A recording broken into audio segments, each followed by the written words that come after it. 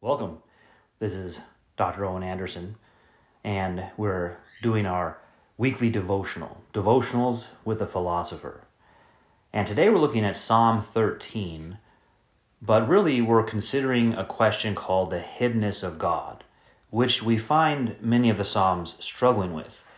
But I want to consider how the Psalms help us solve this problem.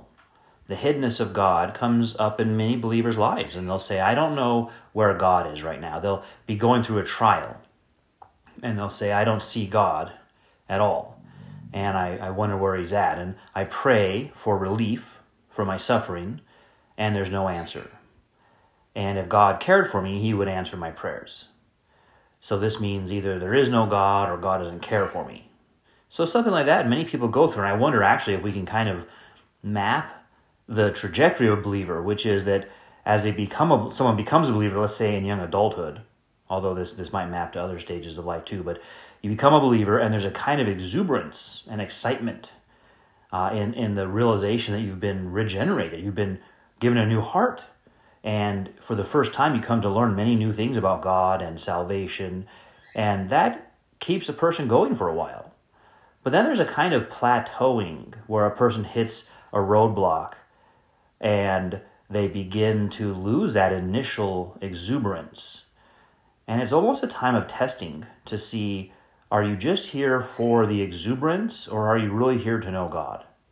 And during that time, the troubles of life can begin to overwhelm a person, and they can begin to sink under them. Two images come to mind. Peter walking on water, taking his eyes off the Lord and sinking, or the parable of the 4 seeds, and the seeds that are choked by thorns, the cares of this life. So let's look here and see, how do the Psalms solve this problem? Let me share my screen and go to Psalm 13. This is a Psalm of David written for the chief musician, so as to be sung in public worship. How long, O Lord, will you forget me forever? And that's the line that came to my attention, just thinking about that. Will you forget me forever? It can seem that way sometimes. There's no doubt about it. How long will you hide your face from me?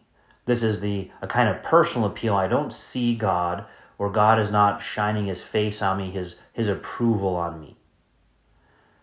How long will I take counsel in my soul, kind of wrestling through my troubles, having sorrow in my heart daily? So we find the psalmist here, and this has been going on for some time.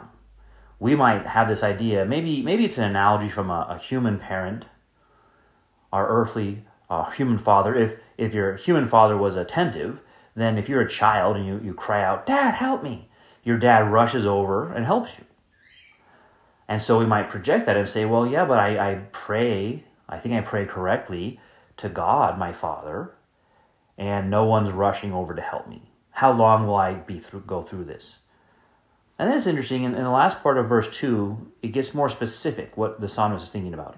How long will my enemy be exalted over me? And I think here's the turning point for us that we need to pay attention to. The way I've been describing wrestling in sorrow and trials so far could be very inward focused and about problems that come up in life which we have disconnected from the kingdom of God.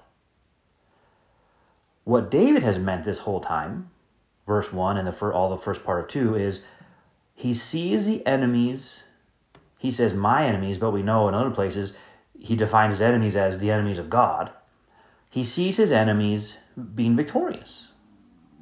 How long will that condition continue? And I think this is the needed focus for us to change from an inner focus, which could be too self-absorbed, to a focus on what is happening in the kingdom of God. And the reason for that change is this.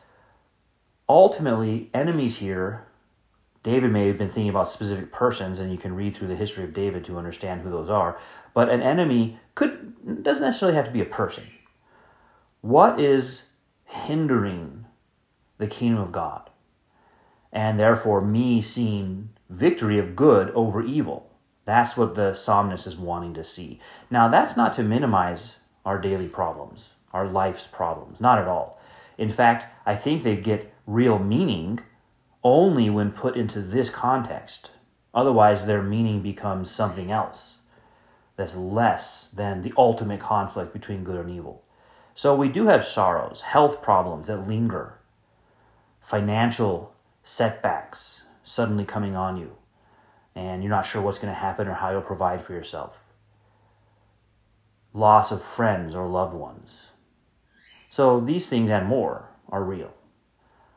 But how do these relate to that ultimate problem of the conflict between good and evil?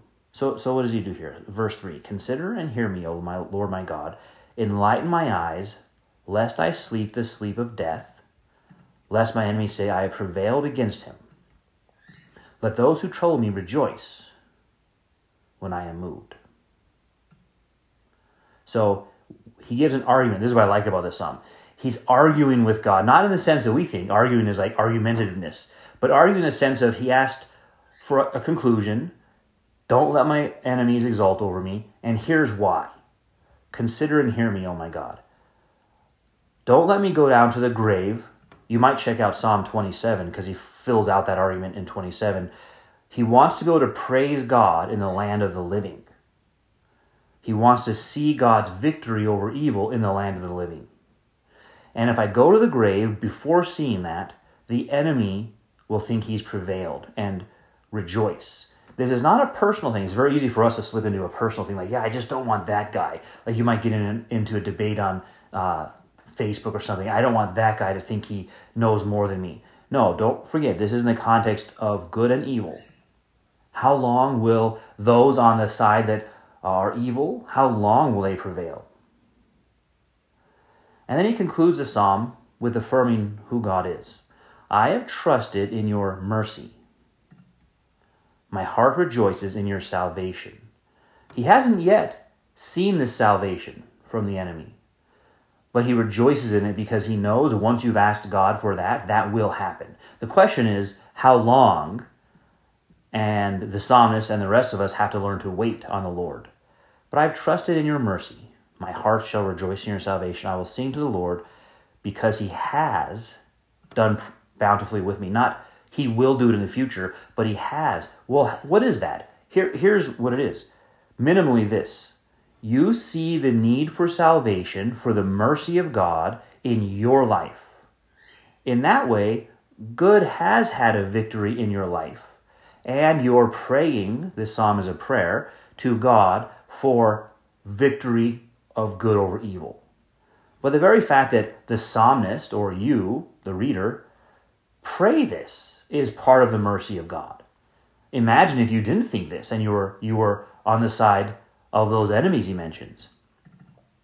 So this psalm reorients our focus in the question of the hiddenness of God. It doesn't take away the difficulty of life's trials, but it uses the energy of that difficulty to refocus us onto who God is and not an otherworldliness like, oh, well, this life has lots of suffering, but don't worry, you'll die and go somewhere else. It's just the opposite. He says, I don't want to do that. I want to stay in the land of the living to praise God.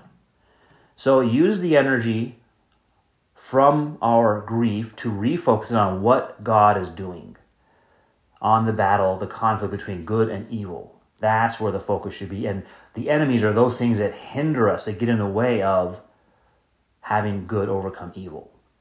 So the hiddenness of God, the biblical approach to the hiddenness of God in Psalm 13, and I mentioned also Psalm 27 develops this as well.